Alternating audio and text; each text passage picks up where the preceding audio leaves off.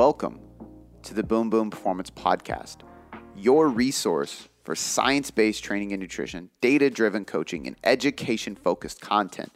Before we get into this podcast, I just want to say thank you for taking the time to listen and learn with me so that you can apply what you are about to learn, take my strategies, use these tools, and finally have some serious methods to see sustainable success with your physique, your mind, and your life.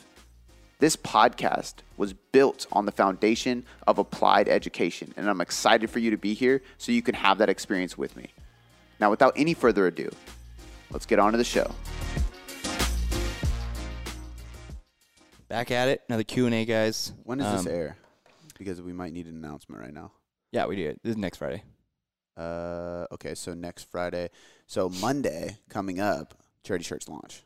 So glad I asked. So it's Friday the 19th, 20th? I don't know.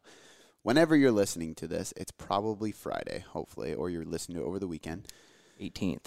The 18th is when this is coming out. And on the, what's Monday, the 21st? So on the 21st, Monday, Christmas week, we are dropping the charity shirts. The charity shirts are all going to be one big donation to Make-A-Wish Foundation. So there's going to be one special kid getting their wish granted, and we're going to contribute to that.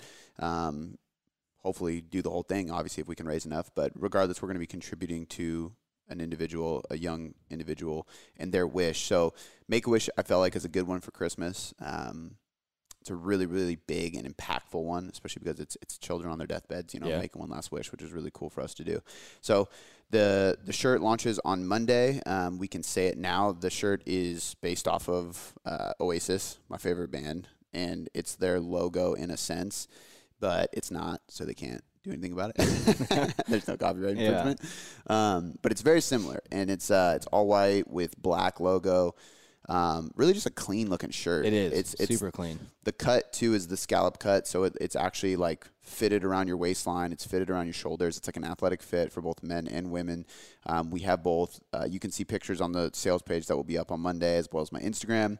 I believe minimum donation is $10, so you'll have a chance to buy the shirt, decide how much you want to donate, and then you can help us support a young kid with the Make-A-Wish Foundation. So be on the lookout on Monday. That's coming up. That's really the only announcement I have for today. I just wanted to mention that before we get into the questions. Yeah, for sure. I'm looking forward to those shirts. You and Shane came by and we took the marketing page photos, but those are super clean. Yeah. I like them. I'm going to get a few of them. I like keeping it simple, honestly. Like, I think doing too much stuff all over them is, but now after those, the ones that we just made for the team that they don't know they're getting, well, they'll find out when they open their Christmas present. But or listen to this. Now I want to do the next charity kind of similar to that. Yeah. Because those look sick. Yeah. Those are going to be dope. So, keep a look at it on Instagram. You might see them around Christmas time. Yep, exactly. All right, cool. Let's get right into it, man. We got a lot of questions today. We're going to start the first one off from Maddie Bunker. Says, I started a cut in April of this year. I started reversing in November. I lost about 20 to 25 pounds and have 16% body fat. I look and feel pretty good. I am slowly upping my calories and progressive overloading so I can build muscle. Although I look lean, I don't look as shredded, especially in my abs, that I wanted. I want to look leaner, but don't want too low of body fat percentage. Should I continue with this reverse diet for a while and then cut again? Any tips, please? I think the hard part here is if you want to be shredded, you kind of have to be willing to sacrifice some of your health. Mm-hmm. Because, she just said, like, I cut and it was successful, but I didn't get as shredded as I want to. And anytime I hear, like, oh, I want to get lean versus I want to get shredded, lean is sustainable. Yeah. Like, you can, like, so, like, for me as an example, the last photo shoot I did, that was pretty sustainable. I was lean, mm-hmm. but I wasn't shredded like crazy, right? This time I'm going to try to push past that and hopefully get pretty damn shredded, and that's not going to be sustainable. So you have to be willing to accept that. It depends on how far you want to push your goal. I think if you're really into fitness and bodybuilding and stuff like that as a sport, it's fine to do. To get shredded every once in a while, you will deal with some adaptations hormonally and metabolically. But it's just kind of, it's just part of it. really, like, logically speaking, if you ask me, like, why, it doesn't really make sense. Like, I'm gonna basically eat less until I have, like, really low energy, get completely shredded, and sacrifice some of my health, like, to take a picture. Mm-hmm. It's kind of a weird thing. Yeah. But it's a sport. It's a competitive nature against myself. It's something that I'm striving for, but I do not go into it expecting to sustain it. I go into it expecting to get shredded, accomplish the goal, probably gain 5+ pounds, and then stay there. Yeah. Which will still be lean, you know? So I think the risk you run into, especially as a female, is just staying too lean, being shredded. That's going to cause negative hormonal adaptations too. People got to remember that fat produces hormones for us. Fat also binds to vitamin D. Fat helps with cholesterol, which helps with testosterone production. So if we get too shredded, all of these fundamental processes that require body fat in order to happen, they go by the wayside. You know, you can kind of get by having enough fat in your diet because it'll supplement it, but that only works to a certain point. You know, sure. There's people that when reverse dieting first became a thing, I think I've said this before. They called it they'll 5 gram you to death. Like, it sounds really hardcore, but essentially what that is like if you go through a diet and you get shredded and now you're eating 1,400 calories on your competition day. Instead of me going, all right, you're eating 1,400, you're really unhealthy because of this competition, we're going to go 1,800 to make you feel a little bit more normal and then slowly reverse from there, which is probably the better route. Okay. They would go, all right, we're going to go from 14 to 1,450.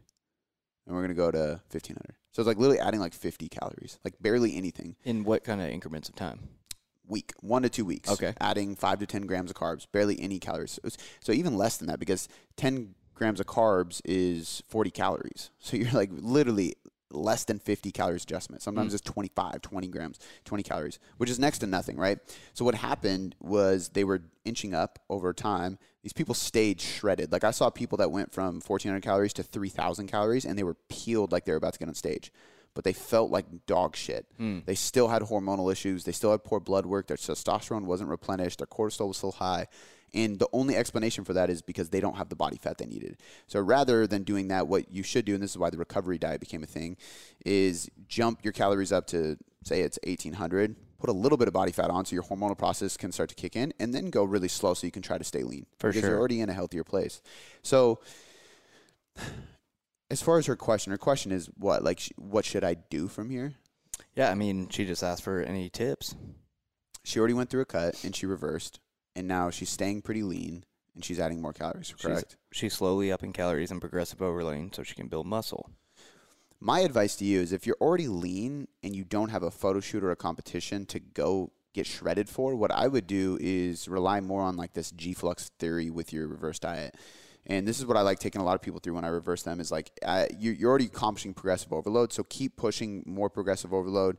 Keep pushing work capacity. So maybe set a timer, like make some EDTs in your program. Like you go through a superset and it's a dumbbell bench press and a T-bar row. And you're doing 3 sets of 8 each. Time yourself, see how long it takes you.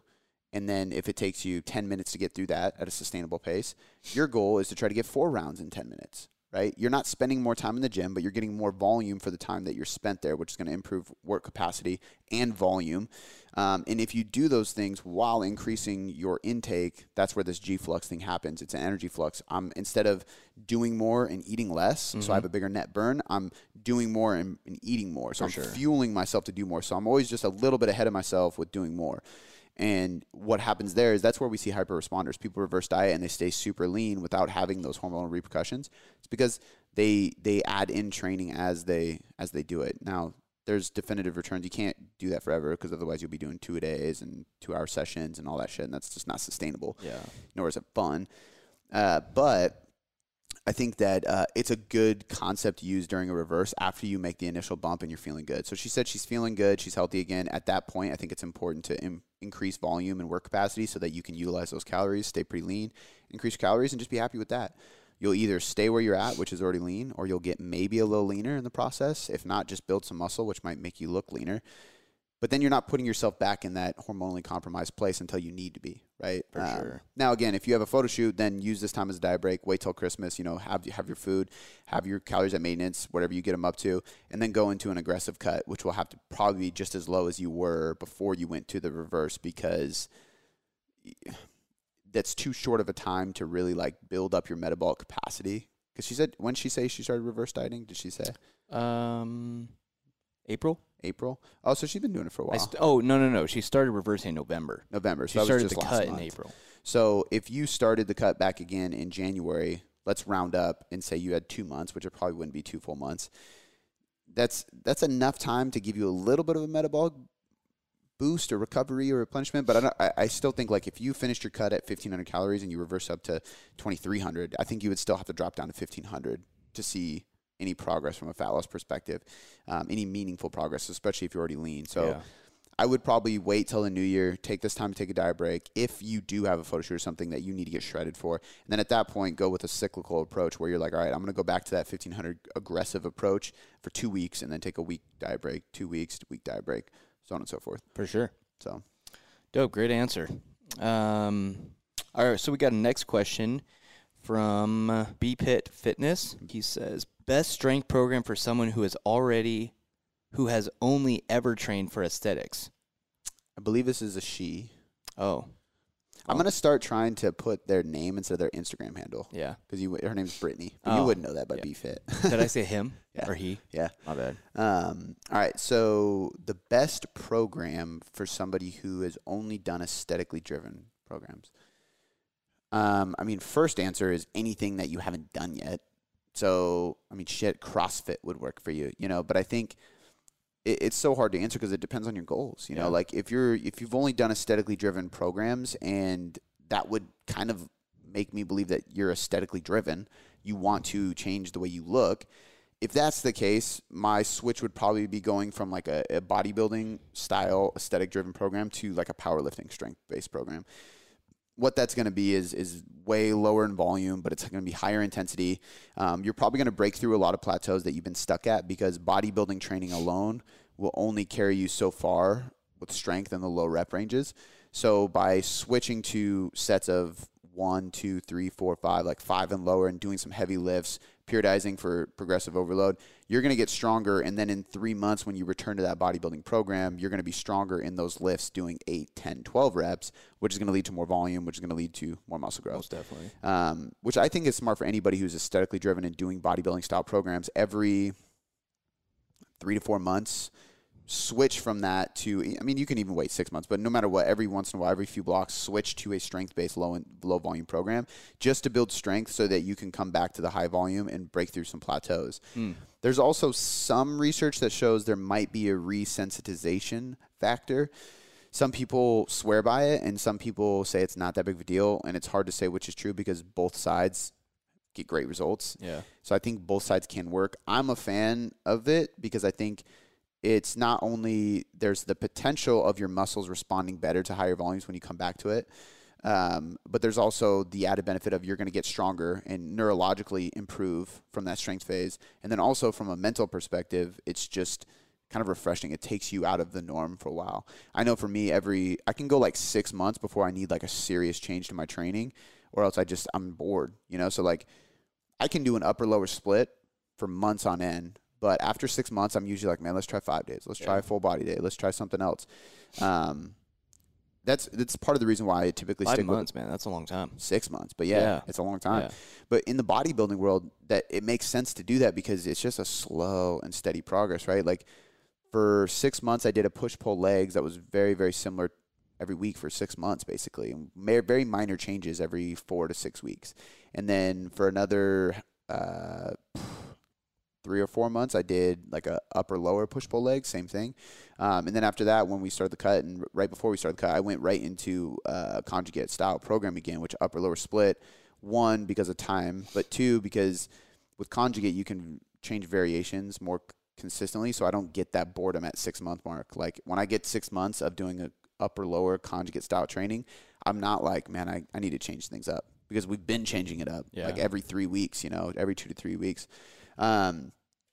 But all that being said, I think probably a powerlifting style program is probably the best bet for aesthetics. Yeah, you can do one of two things. You can do like an upper lower powerlifting program pretty easily, or you could do a full body because you haven't yet. In a full body, I would recommend doing like a DUP where maybe you're training 3 to 4 days a week and you're doing like you're squatting 3 times a week, doing some speed work, doing some hypertrophy work, and doing some strength work, and you can do that with different variations. So maybe your strength day is back squat, your high rep day is front squat, and your speed day is box squat.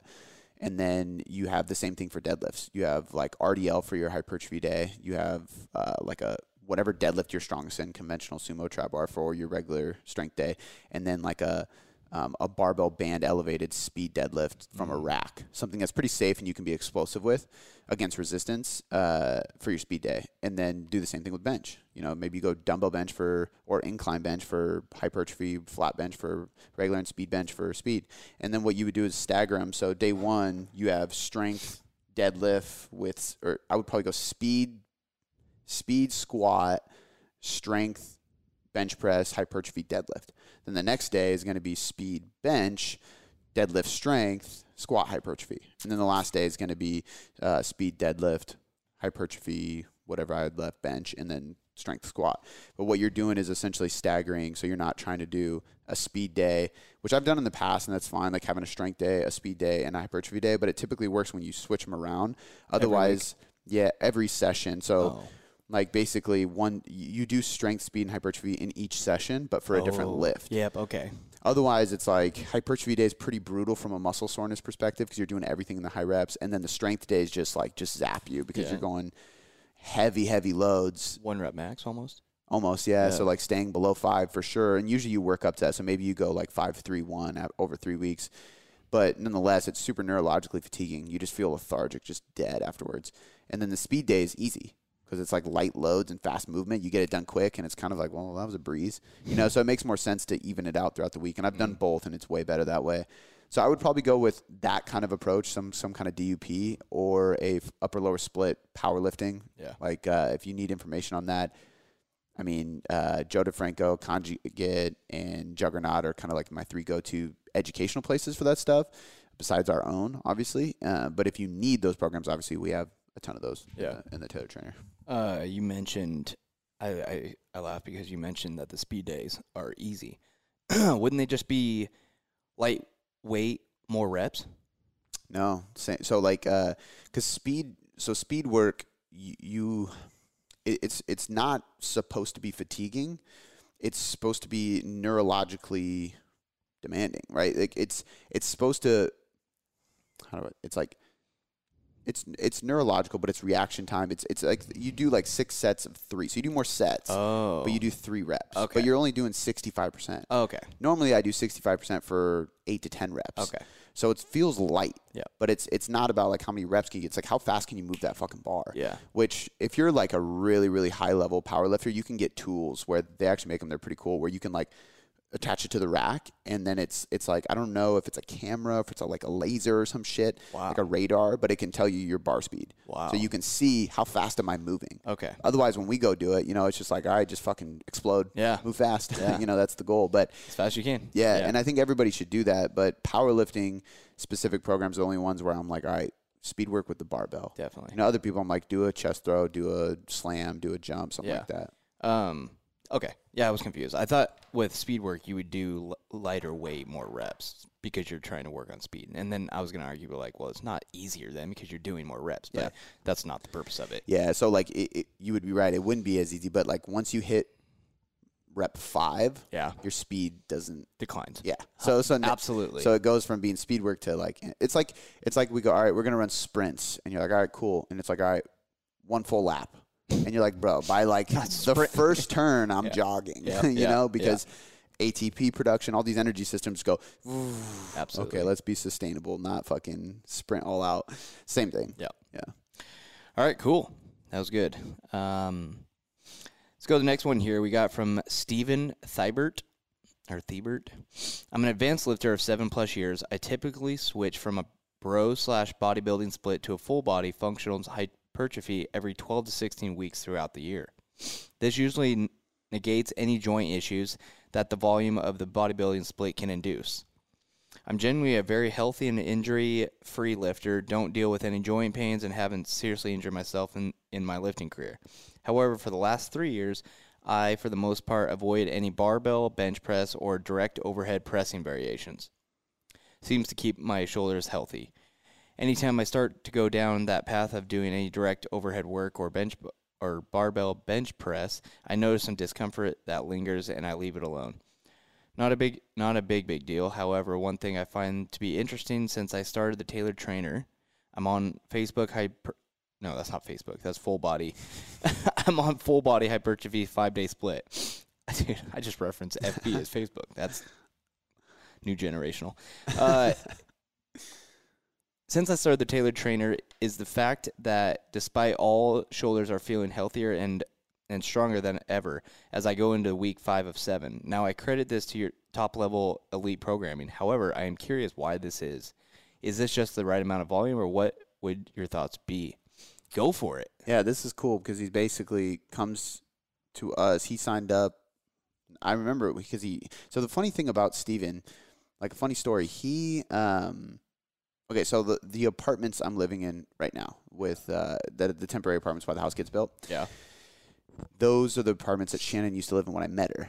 Yep. Right. So I used to go, I mean, you remember, you were my roommate. I used to crash at her house all the time. And I would wake up and go lift in the apartment gym sometimes, right? And me being the hustler that I am, I took a bunch of business cards and I literally put them on every, like, side table in the lobby, in the gym. I put literally one in every single locker. Like, I opened the lockers and put them in. Whoa. So if somebody came to use a locker, it would be like, boom, boom, performance, like sitting there. Wow. Yeah, dude, I was like fucking grinding. Steven lived in those apartments. He found the card. Wow. And he like followed me, hit me up. He's like, yo, I found your card in my apartment gym. I was like, oh, dope, man. And then he turned out he was a trainer and he followed Vigor. It was like a small world, but yeah. Now here we are and he's using our programs and stuff. It's really cool. But and shit, that was 4 years ago. Damn. But that's awesome. So he's following the Full Body Hypertrophy program, which is a 5-day split, Monday, Tuesday, Wednesday, Friday, Saturday, taking Thursday and Sunday off. And it's hypertrophy based because you really don't go below 8 reps, I don't think, but every day's full body. So you almost work every body part every day. I find with people full body programming, so he says that he switches it up to avoid joint pain and stuff like that. I would agree with that. Sometimes I think it's also when you're an advanced lifter, it's less about, because like for some people, like full body, you can't do for too long because the frequency of, you do like an RDL or deadlift or a single leg hip or some kind of hip hinge movement 4 to 5 times a week on a full body program, people start to have hip issues. For sure. Right? Other people get hip issues if you have a lower body day, and we do 5 hip variations on 1 or 2 days. You know, so I think that it's really dependent on the person. So more than likely, the reason switching back and forth tends to have a positive effect on your joints is because if you follow a program for 12 to 16 weeks and you're progressing, but you're an advanced lifter, you can only progress so much. So you either get to a point where you're not progressing anymore and you need to make a big change, or B, it's getting stale, or C, you're trying to force progressive overload when you're not there strength-wise yet. When you say stale, you mean plateauing? Yeah, you're plateauing, or you're mentally just like not with it because you're just like, I've been doing the same shit for 16 weeks, like we were talking about in the last question. Yeah. Or the most likely scenario is, like I said, if you're an advanced lifter, you're just not squeezing out. Like if we look at like your programming and we go, all right, we're doing barbell bench press every week, I can almost guarantee every 1 to 2 weeks you're adding 5 pounds to the bar for the next however many months, because you haven't been barbell bench pressing consistently in a while until just recently when we started training again. And that doesn't happen with somebody like me because I haven't skipped training in so long that I'm like, okay, if I can add 5 pounds every 4 to 6 weeks, I'm crushing it. Yeah. You know? So I think when you do a program for a long period of time, you get to a point where you're not like, you can go a whole month and you don't see any progress on your PRs. Now you feel like it's not working, or you're forcing, so you're adding weight that you shouldn't be adding yet, and that's where you get joint issues. Okay. Right? So when he changes it, it's because he's changing it, the progressive overload stimulus starts from scratch again, and he has room to go before he gets that sticking point as an advanced lifter. Does that make sense? Totally. That's kind of like my thought process behind that. But why are your shoulders feeling better than ever and not hurting anymore that you are training in the Tailored Trainer? That's the real question. I think you kind of just partially answered that. That's part of it. Yeah. But I think specific to the shoulders, I think that number one, inside my programming, there's a lot of pulling. So, and if you have shoulder issues, sometimes a full body approach would be good, because that means you're doing pulling movements every day that you're in the gym, which means that you're doing some kind of retraction, right, of your scapula, which is going to pull your shoulders back, fix your posture. It's going to put less pressure on the interior side of your joint, less pressure on your pec, minor tendon, your bicep tendon, all the things that usually get fucked up with people. Yeah. Rotator cuff kind of goes out sometimes with too much overhead work, but usually it's all in the front. So if we do enough face pulls, shrugs, rows, pulls, anything like that, you're going to be going into extension. You're going to fix that issue. So it could be the fact that now I have you doing pulling movements 5 days a week. Mm-hmm. That's helping your shoulders get stronger on the posterior side, which is aiding it's healing the front side essentially. It could also, like, if I have somebody doing an upper lower split and they have shoulder issues, I still have them do some kind of face pull or pull apart on their lower body days as part of the warm up, because I want them doing that shit every day. So it's the frequency of pulling and upper back movements that might be fixing your shoulders. It could be simply the ratio of push to pull that I use. I tend to use 1.5 to 2 times more pulling than I do pushing. A general rule of thumb has always been 2 pulls for every 1 push. So you do twice as many rowing or pulling movements than you do pressing movements. And I think that's great for a lot of gen pop because they're not super physique driven, and a lot of them have bad posture from sitting around all the time, right? So for those individuals, it makes sense to do twice as much. But for somebody like me who, like, I take care of my shoulders, I do pull parts even on the lower days, I don't count that towards my volume and stuff, I might do a 1-to-1 ratio because I'm aesthetically driven. I want my chest to be just as developed as my back. Yeah. So if I just do some warm-up stuff, band pull parts, shoulder health drills, I'll be fine. So can I ask you a question? Yeah. Is pushing, this might be a stupid question, but is pushing a lot more stressful than pulling? Yeah. Yeah, like on the muscle or on the joints? Or Yeah, for 2 reasons. Number one, because pressing pushes your shoulder joint into protraction. Yeah. So protraction would be forward glide, sure. which is good. If I'm doing a press, I want this forward glide, right, at the top. Yeah. Retraction is retracting, right? The problem with a lot of people is they press, and then when they lower, they stay in that protracted state, and now I'm putting a lot of stress on the joint. If I retract, which is why, like, I got that slingshot thing. Yeah. CJ, and this is a good tip too for you, Steven, get a slingshot, Mark Bell slingshot. So CJ, my brother-in-law, wasn't benching because his shoulder was all fucked up, and I was like, put this on. And he couldn't do as much weight, and it put him in a position he's unfamiliar with. And I'm like, where's your shoulder pain? He's like, there is none. And I'm like, because your shoulders are in the right position. Because when you have that slingshot on, it forces your elbows in, which activates your lats. So it puts you in a rowing position. So now you're essentially rowing the barbell into your chest on the negative, which is better for your shoulders. Yeah. Usually when you have to change to that form, when you haven't done that, you usually got to regress weight because you're not used to it. And your body adapts to whatever you do. Yeah. It's just like it's like my hip thing, right? I shifted to the right. I was fine shifting to the right because I compensated. I got strong shifting to the right until I reached like 90% of my 1 rep max, and then it was like, nope, too much. Yeah. Now I have to go back to scratch and be like, okay, let me fix this so I can build that squat back up and past that sticking point I was at because my hips are moving right. So it could be just your form on those, but I don't think that's it with Steven's case because I don't think my program's changed his form because I'm not there like cueing him and showing him how to do it. But it could be the push-to-pull ratio that I use. It could be the frequency of rowing and upper back work that you're doing on that program, which is why I tell people you should do band pull parts every day of the week. I mean, you can't go wrong with it. Absolutely. For guys, I think it's great, too, because you just build those monster traps. It feels good. Yeah, it feels good. Yeah, big stretch. Your chest feels better. And yeah, I think that's the main part. Like, the biggest thing is you just want to get like, if you look at the average person, even me right now, like I'm leaning over, right? My shoulder's in protraction. Yep. It's not retracted. If I was retracted, I'd be like this. I'd be like sitting straight up, right?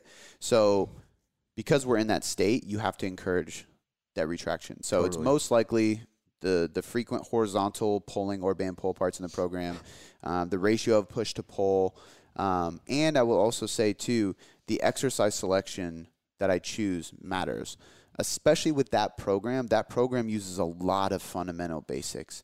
So you're not going to see a RNT single leg RDL with a 3-second negative and a isolation hold at the bottom, like something crazy that you got to think about. All right, I'm balancing, this band's pulling me to the left. I'm trying to pause at the bottom with a stretch, like keep my back flat. It's like, hey, you're just doing RDL. You're doing a bench press. You're doing a chin up. You're doing a military press. Like we keep it basic. barbell curl, like things that you can really just slow down and focus on. And those basic exercise selections usually tend to be better for individuals who have any issues or injuries. Yeah. So that's great, man. Yep. I think Steven would get a lot out of that. Yeah, I think so too. All right. Next question comes from Jessica McQuaid. And real quick, I just want to say thank you to Steven for asking that, because it makes me excited. One of the things I always say that I really never get a ton of feedback on, because it's not something people usually don't come DM me or email me and be like, hey, I moved horribly, or I was in pain and now I'm not. Like it's not usually, it's like, hey, I lost 10 pounds. Hey, I built some muscle. Hey, I got stronger, whatever. But hearing the background of you getting out of pain because of my programming kind of like backs up when I say, like, this is safe and effective programming. Like, this is a program that's not only fun and effective, but it's going to keep you in the gym for a long period of time. Like, I take pride in my athletes or my clients not hurting themselves and being able to consistently train. We're getting worn out or fatigued. Yeah, and I think, honestly, the only way you can run a training inner circle or membership site is if you're good enough at programming to do that. Yeah. Because there's almost 300 people in there doing those programs. Like, the likelihood of somebody getting hurt is pretty high. Yeah. I mean, there's a lot of people. Yeah. But nobody's getting hurt. Yeah. So it's like you really got to pay attention to, I think this is where it goes beyond volume and intensity. It's like you really got to know the art of coaching and programming, because that's what. Yeah, especially when, give or take, 200 of them are Gen Pop, you know? Exactly. Yeah. Well, that's one of the reasons why, like, I to me, the part about fitness and training I love most is program design. I love, like, the art, like being an architect of like adjusting and bringing things around, and then waiting to see what does the client say about this. Sure. How do they feel? Yeah. Chad Gable's a good example of that. I test a lot of things on him because he's like so diligent, and he'll give me feedback of like what he loves and what he hates. And he's another good example. He had shoulder issues when he came to me, and now he has no shoulder issues. He's still wrestling, and he trains 5 days a week, heavy. He's fucking jacked. Yeah. Super jacked. Have you ever tried to find the lab results or the qualifications behind the supplements you're taking? Probably not. In fact, it's pretty hard to find because the supplement industry can be a shady place, and it's really hard to do background checks to find out where the products and the ingredients are sourced and see if there's any lab tests publicly available online.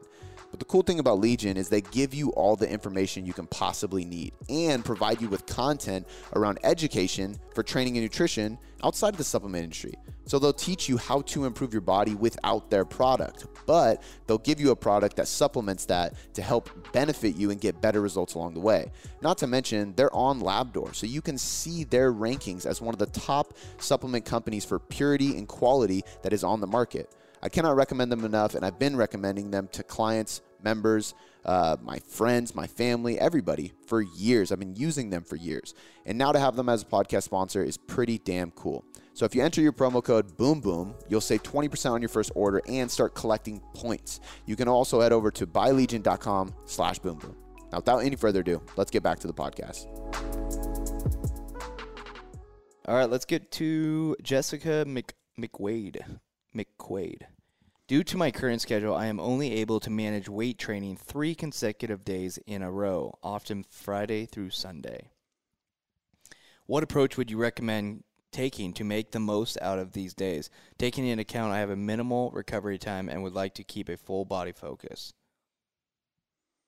Minimal recovery time? So it says I have a minimal recovery time. What is that? She's training 3 days. She's training 3 days a week, and does she say what days?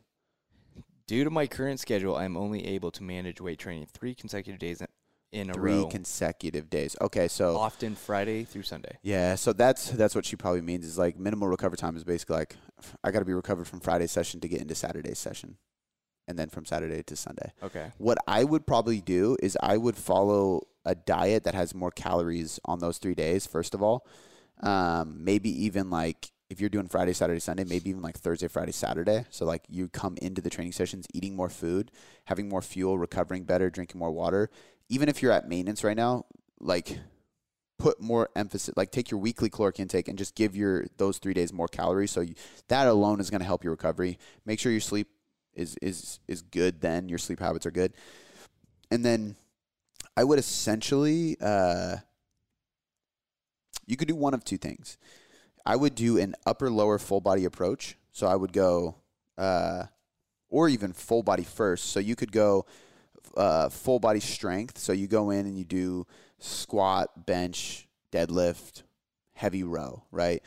Really neurologically driven, but you're not going to be super taxed right after that. So then you follow that up with an upper body hypertrophy day, which is less taxing than a lower body hypertrophy day. And then you follow that with a lower body hypertrophy day. And then you have 4 days in a row of nothing, which means you're going to be totally fresh by the time you get to that strength work again. And I think because of that pattern, you'll never run into a point where you're neurologically too smashed. For sure. The other thing to remember too is sometimes it's good to overreach. So it might be one of those things where like weeks 1, you feel good. Week 2, you still feel pretty good. You're progressing. Week 3, you're progressing, but you're starting to feel sore. Week 4, you're like pushing to finish. Like you're like, I'm dying here. And then week 5, you deload super hard. Totally. And then you have a super compensation effect from overreaching. Overreaching and overtraining are two different things. There's functional overreaching and then there's straight up overtraining. Overtraining is not good. Functional overreaching is purposely pushing your body just past that line and then pulling back so you can recover from it.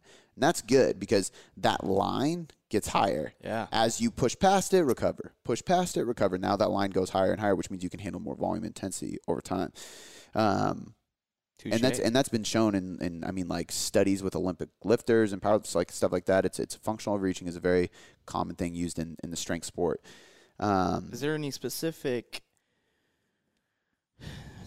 line that or number you go over that line for functional overreaching? Like I wish there was like go 10% over your volume. Exactly. Yeah. There's not. I think it's one of those things where it's like you kind of got to just test the waters because I've seen people that they try to go past that line and they don't know where the line is. Yeah. So it's like I'm gonna overreach this week and you're like, oh, actually no, that wasn't that hard. And it's like you're just not even close to line yet. Yeah. So usually what you should do is push without a deload for as many weeks as you need until you find that point. You know, and then at that point you can pull back. It's one of the reasons why like the progressive set model works okay. I don't like it still as it's not my go-to choice, but where we're at a set every week and then we pull back. What that can do though is by the end of the phase you're going to be spending a lot of time in the gym because you might be doing 6 sets of everything, but it at least shows you where that line is. For sure. So if you get to a point where you're like, all right, I'm handling this many sets on my legs, this many sets on my upper body per muscle, this much set on my limbs, like my arms as accessory work. That's at that point I was just like smashed. It's like, okay, well, like pull back to 50% of that so you can just have a few weeks to deload and maintain and then drop like 10 to 20% below that and just stay there. That's your sweet spot. Like why go past that? Just stay there. Progressive overload over time. But if you want to do a functional overreaching, you have to do a progressive set model or you have to do a progressive overload model that works to 100% of your max and then pulls back. Gotcha. You know, sometimes even more than 100%, which would, depending on the lift, is where like if I do my 1 rep max, 100% of my effort, and then we add weight still, and I know I'm not going to get it, I just control the negative and you help me up. Yep. Now I'm functionally overreaching because I'm purposely doing more than I can handle to try to adapt to it. So you're saying that that's something she might want to. She might want to do that because you have 4 days after the training to recover, so that's pretty good. Yep. I would do that. I would probably go with upper lower full or full body upper lower or an upper lower full body. I think that would work really well. But you could also do 3 days in a row of full body and just change the variations you're doing. So like day 1, maybe your heavier lifts are on your lats, chest, and hamstrings. So you'd like a deadlift, a bench press, and a weighted chin up. And then your accessory work is your upper back, your glutes, your quads, stuff like that. And then day 2, your heavy work in the low rep ranges is your quads, so your squats, your shoulders, so your overhead press, and then maybe your mid upper back, so like a T-bar row. And then day 3, you kind of I would do hypertrophy across the board, right? But either way, you're kind of like, if I do heavy military press 3 days in a row, I'm going to be smashed. But if I do heavy military press day 1 and then just like lateral raises day 2 for my shoulders, I'll be fine. Yeah. You know what I mean? So you just have like 1 day of those 3 that is focused on strength for each of your main muscle groups, and then the rest is just hypertrophy. For sure. So, all right, cool. Next question comes from Life by Krista.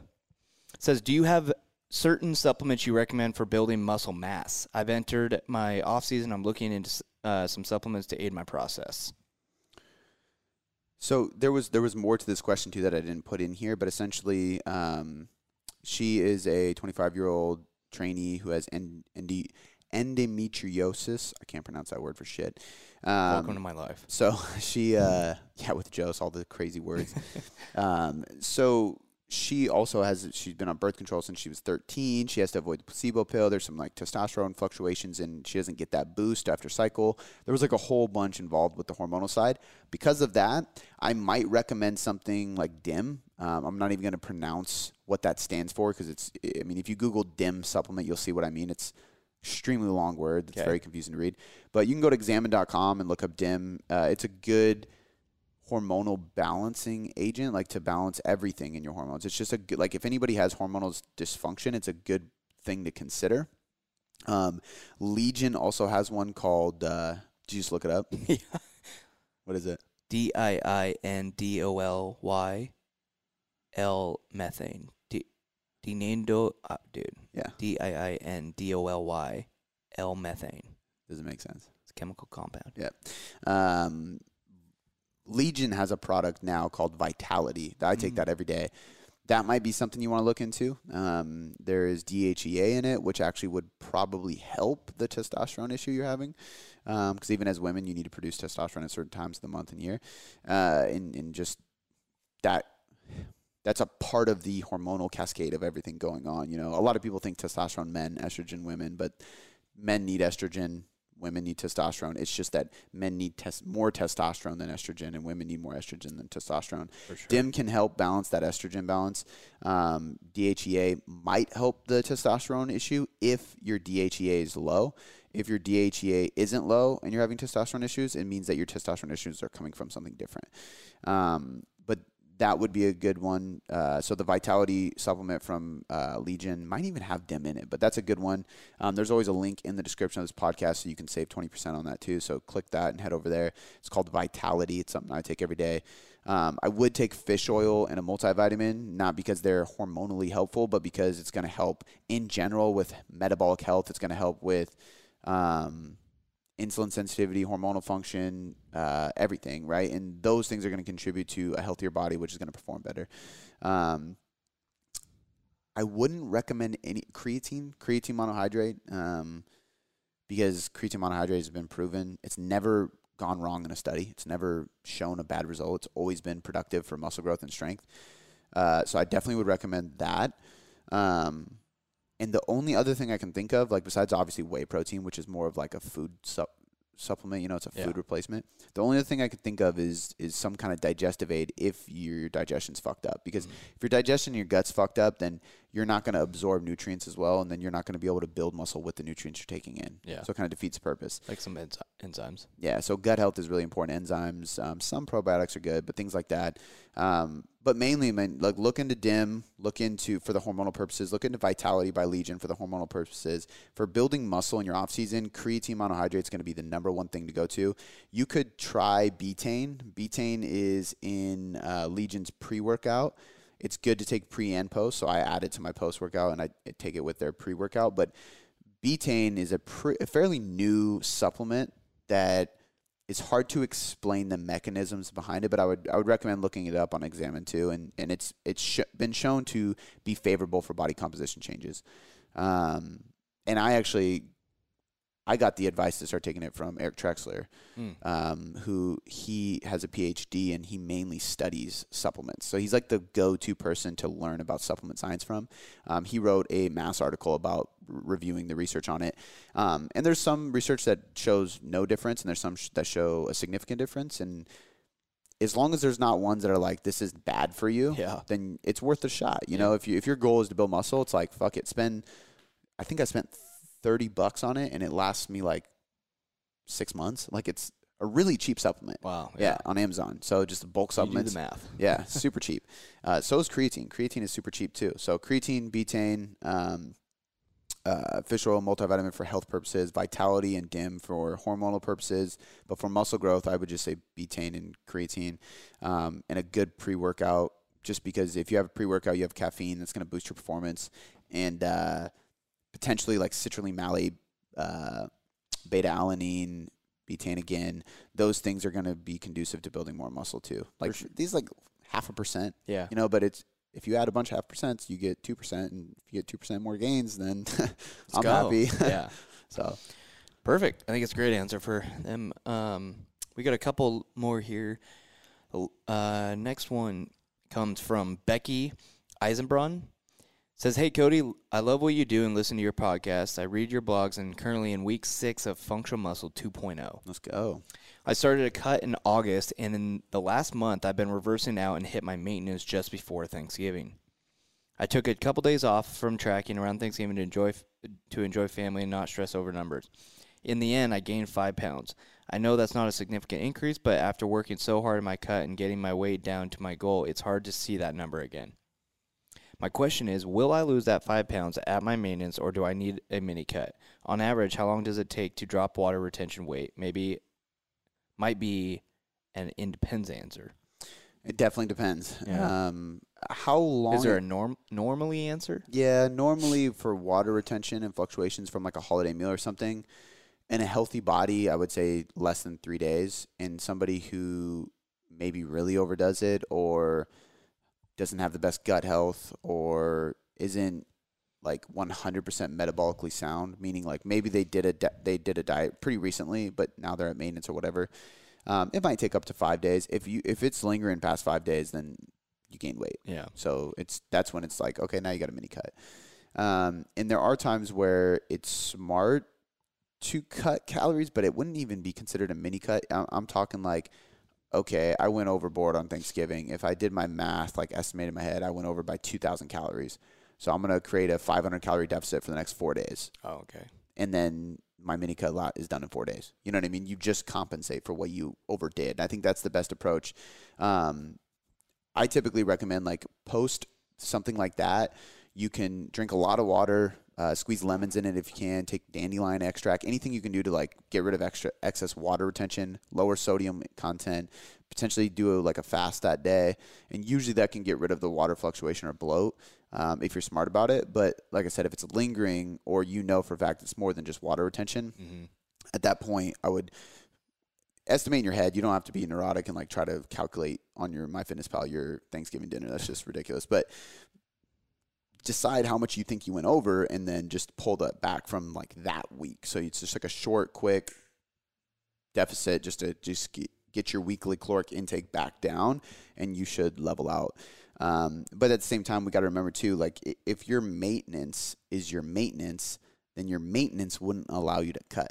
You know what I mean? So like if I go over in calories and I gain a pound of fat and I just go right back to maintenance, I'm just going to maintain that pound of fat because I'm at maintenance. So you probably would have to cut calories, but it would be one of those things where I gained a pound of fat and I cut just enough calories to lose that pound within the week, and then I come back up to that maintenance because my goal isn't losing weight, it's maintenance. A couple questions. How long is a typical mini cut? Like an actual, sorry, I should say typical or actual. Because you're saying 4 days here, but that's like you're implying it's a mini. Yeah, that's not even a cut. So what's a mini cut? Like 4 days is like robbing Peter to pay Paul. Okay. Right? Yeah. Mini cut is going to be at least 3 weeks, no more than 8 weeks. Okay. Yeah. So it's not a cut at all. No. Usually mini cuts are like 4 to 6 weeks long. And what's your, you've said it probably before, but what's your reasoning on the lemon? Is it just, does it flush through your system quicker? Yeah, it speeds up pissing basically. Okay. So you're gonna flush out a little bit more water. It's also a natural digestive enzyme. So especially if you do it in warm water, but yeah, if you drink warm water with lemon squeezed in it, sounds horrible. Yeah, like or hot water. You can like actually make it hot, like a tea. Put lemon in it, and the warm water soothes your digestive tract. Okay, and then the lemon is a natural enzyme that helps digest things. Yep. So yeah, like for example, when I did my last photo shoot, I was drinking. I mean, you drink a lot of water leading into it because we do a natural water cut. It wasn't like the old school bodybuilders where you're drinking a ton of water and then it's like, don't drink any water today because you got to piss it all out and take these diuretics. It was more like drinking a lot of water and then just drinking a little bit less, but you're still pissing like you're drinking 3 gallons a day, but you're only drinking a half a gallon. Yeah. You know, and then I keep peeing and all the water weight just kind of flushes out and you look leaner. But I would put lemons in the gallon. Yep. So lemons in the gallon every day. And it decreases water retention. Yep. It just helps that. It also and also one of the reasons for me to do it then too was it makes it taste better. Yeah. I was drinking 3 gallons in a day. I wanted it to taste pretty good. The lemon I don't mind, but That's a lot of water. But warm water? Yeah, no, I know. Yeah. Doesn't sound good to me. No. But all right, cool. We got one more question, man. Comes from Gerald Luceo. Lacu? I can't. You almost got through all the names. Can you briefly give me a rundown of what a day's eating looks like for you? Yeah, this actually just changed. So, Well, give us an updated version. yeah, updated version is I've been like having not like gut issues, but like extreme bloat and just like feeling lethargic and like my stomach's making crazy fucking noises, and I'm like taking notes of like what's going on here, and it was every single night. So I'm like, all right, not every night, but it was only at night, right? Only after dinner. And I was like, okay, something Shannon and I are eating for dinner is really messing with me. Steak and rice. Chicken. Chicken. Dude, I tried to eliminate like, all right, I'm gonna cut out like this dairy product. I'm gonna cut out like because like usually it's like it's beans, it's dairy, it's something like that, and everything still was bad. And I was like, all right, I'm not gonna eat chicken all week. Shannon's like, what are you gonna eat? I was like, I'm gonna eat steak every single night. Ate steak every night. Feel amazing. So like basically, You're never gonna eat chicken? I'm gonna take a break from it. If I'm at a barbecue or if we want to make something, of course, like I'll deal with the bloat. I don't care. Or maybe it'll go away by then. Is it bloat or is it like stomach pain? Both. I like so much bloat, dude, that when I cut it out after like a day or two, I lost 2 pounds. Damn. And I like literally could noticeably see my abs more. I was like, whoa, I was clearly bloated. Like that's crazy. But because of that, like I changed up my meals quite a bit. So I used to do eggs in the morning, and it was always like a whole egg with egg whites cooked in coconut oil. So I got some good fats, take my fish oil on the side, spinach, mushrooms, and then oatmeal. So I'd have oatmeal with grass-fed butter, which I fucking love. Grass-fed butter on oatmeal with cinnamon in it. Dude, it's so good. Biggest meal of the day was always my breakfast. If you follow Chrono Nutrition, it shows that like if you partition majority of your calories in the morning, there may be a benefit from an energy expenditure and a circadian rhythm standpoint. So you might sleep better, which your circadian rhythm improves all your hormones and everything. And then when you eat more calories in the morning, you burn more calories throughout the day, which is it makes sense. I mean, you eat more, you're going to have more fuel. So your NEAT picks up, your talking picks up, you just move more and you burn more, right? But they have studies to prove this. Yeah. So 2 groups having the same amount of calories each day. One group ate most of their calories at night, one most in the morning. The group that ate more in the morning lost more body fat. So, so I tend to try to do that. Lunch was always Greek yogurt mixed with whey protein, 2 packs of Quick Oats, maple brown sugar, and then blueberries or strawberries, and just mix it up. And it's like the reason for that is healthy starch with some fruit, so that fructose and glucose combination, which is going to help utilize multiple glucose transporters, which I talk about a lot, to boost performance. And then the protein being some casein, which I want to do a video on this, is because whey protein is going to stimulate a faster muscle protein synthesis response, which we want, but casein is a slow digesting protein, and that's going to cause less muscle protein breakdown. So if I have the best of both worlds, like this whey spikes my muscle protein synthesis up like I want for muscle growth, but this protein breakdown makes the breakdown rate during my training session keel off because I have slow sustained aminos coming into my system as I train, because that's a pre-workout meal. I'm going to have a better muscle protein breakdown balance. That's what it's called. And then dinner was always whatever Shannon's cooking. It's like whatever meat. So it's usually chicken, steak, or fish, or pork, and then some kind of green, broccoli, Brussels, green beans, asparagus, roasted, and then always white rice. Just always white rice at night. When we drop calories, I cut the white rice out because I cut calories. Now that I'm trying to eliminate some stuff and figure out what was bugging me, now it's basically breakfast is Greek yogurt with blueberries and grape nuts. Why did you have to change that? I thought you figured out it was chicken. I didn't have to change eggs. I just wanted to. Oh. Yeah, I just changed up all the meals. But you just said you were trying to figure out stuff to cut out. Yeah, so I cut out the chicken, but I wanted to change my lunch. I noticed that just because I just was getting bored of that Greek yogurt thing. So, but instead of having Greek yogurt for breakfast and lunch, I was like, I'm just going to have Greek yogurt for breakfast. And it's way quicker. It's easier for me to just grab it, eat it, and leave instead of cooking a big meal, which is helpful when we're busy. But Greek yogurt with grape nuts and blueberries. I don't know if you've ever had grape nuts, but it's like it's like I look at it like the cereal that 80-year-olds eat. Yeah. Like it's just like an old school high fiber. Yeah. But it's fire. It's like granola almost. Kinda. Yeah, it's kind of like granola.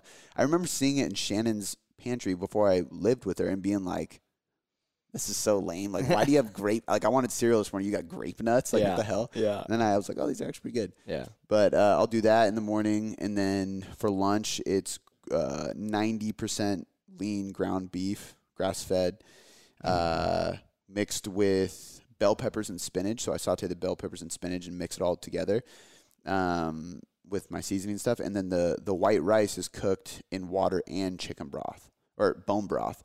So instead of just using water, using bone broth, which is going to help digestion, it's going to help joint lubrication and inflammation, stuff like that. Bone broth is super good for you. But you can do half and half. So if I cook like 1 cup of white rice, you do like 1 cup water, 1 cup bone broth. Yeah. It gives it like sounds gross, a meaty flavor, but it's really good. Weird. Mix all that up into like a fucking bowl. I stole that from Stan Efferding. He makes the Monster Mash. Yeah. And it's kind of like this thing that he throws a bunch of shit in. And I kind of made my own version of that. But that's good. And then dinner is literally 8-ounce steak. So there's a big ass steak, roasted carrots, because carrots are usually super easy to digest. And then it's cooked in some olive oil, which is going to be my fat. And then dinner is a staple. It's always just casein protein with PB2. So it's just like a snack before bed. Dinner snack, yeah. Yeah, right after dinner. And no white rice, huh? White rice is just at lunch now. Okay. But I used to have it with dinner every night. Yeah. But so. But that's a day of eating for me, and that's right now. My calories are at 205 protein, 215 carb, and 55 grams of fat. So, nice. And you know, a lot of people are like, "Oh, I can't eat fatty meat because I have low fat." It's like 55 is pretty low in fat, and I have steak every night and ground beef for lunch. You can do it, and I still take my fish oil every day. That's fat, you know, so you can do it. Touche. Damn. Do you eat like fatty steak though? Usually it's sirloin. Yeah. But I mean, to get really lean steak is gross. Like I have round. Mm-hmm. No, not that too one. lean. Yeah. It's just that's what I ate when I was prepping for bodybuilding show. Okay. Because that's the only thing my coach would let me eat. I cut off the fat of like a sirloin or a New York, but New York strip I will. Yeah. Because there's like it's like all on that side. It's like globs. Yeah, I can't chew that. Yeah. Oh my god. Yeah, it's bad. Or filet mignon. We'll do that. With Butcher Box, they don't charge you depending on what kind of steak you get. So I'm like, all right, let's load up on filet mignons. That shit is so good. Not cheap. Yeah. But damn good. Yeah. But yeah. Cool, man. That's a great answer. That's the last question. Again, look out for those charity shirts. Monday. Before I let you go, I just want to say thanks. I seriously appreciate you spending this last hour or so with me, educating yourself to get better results. It still humbles me to this day that people around the world literally have me in their headphones or their speakers just to learn. It's so empowering, and because of that, I have 3 quick things for you. The first one is a personal favor. Please leave me a 5-star rating and review on iTunes. When you do this, not only does it help me learn and get better at making podcasts for you to get better results, but it helps us grow inside of iTunes, which allows us to invest more, again, to get you better results. The second thing, head over to boomboomperformance.com/sign-up or click the link in the show notes to get your free copy of the Nutrition Hierarchy. This is everything you need to know about nutrition to change your body composition or performance inside of a manual. I take the leading evidence inside of research and all the principles, methods, and tools based on some of the top professionals in the industry, and I put them all in a book so you can learn more about your nutrition and get better results. The third thing, this is a personal invitation to shoot me a DM on Instagram or email me at cody@boomboomperformance.com. I will help you troubleshoot anything you need. This is literally an invitation to jump in my inbox and ask me anything you want and let me help you. All right, guys, that's all I got for you this time. I appreciate you being here, and I'll see you next time.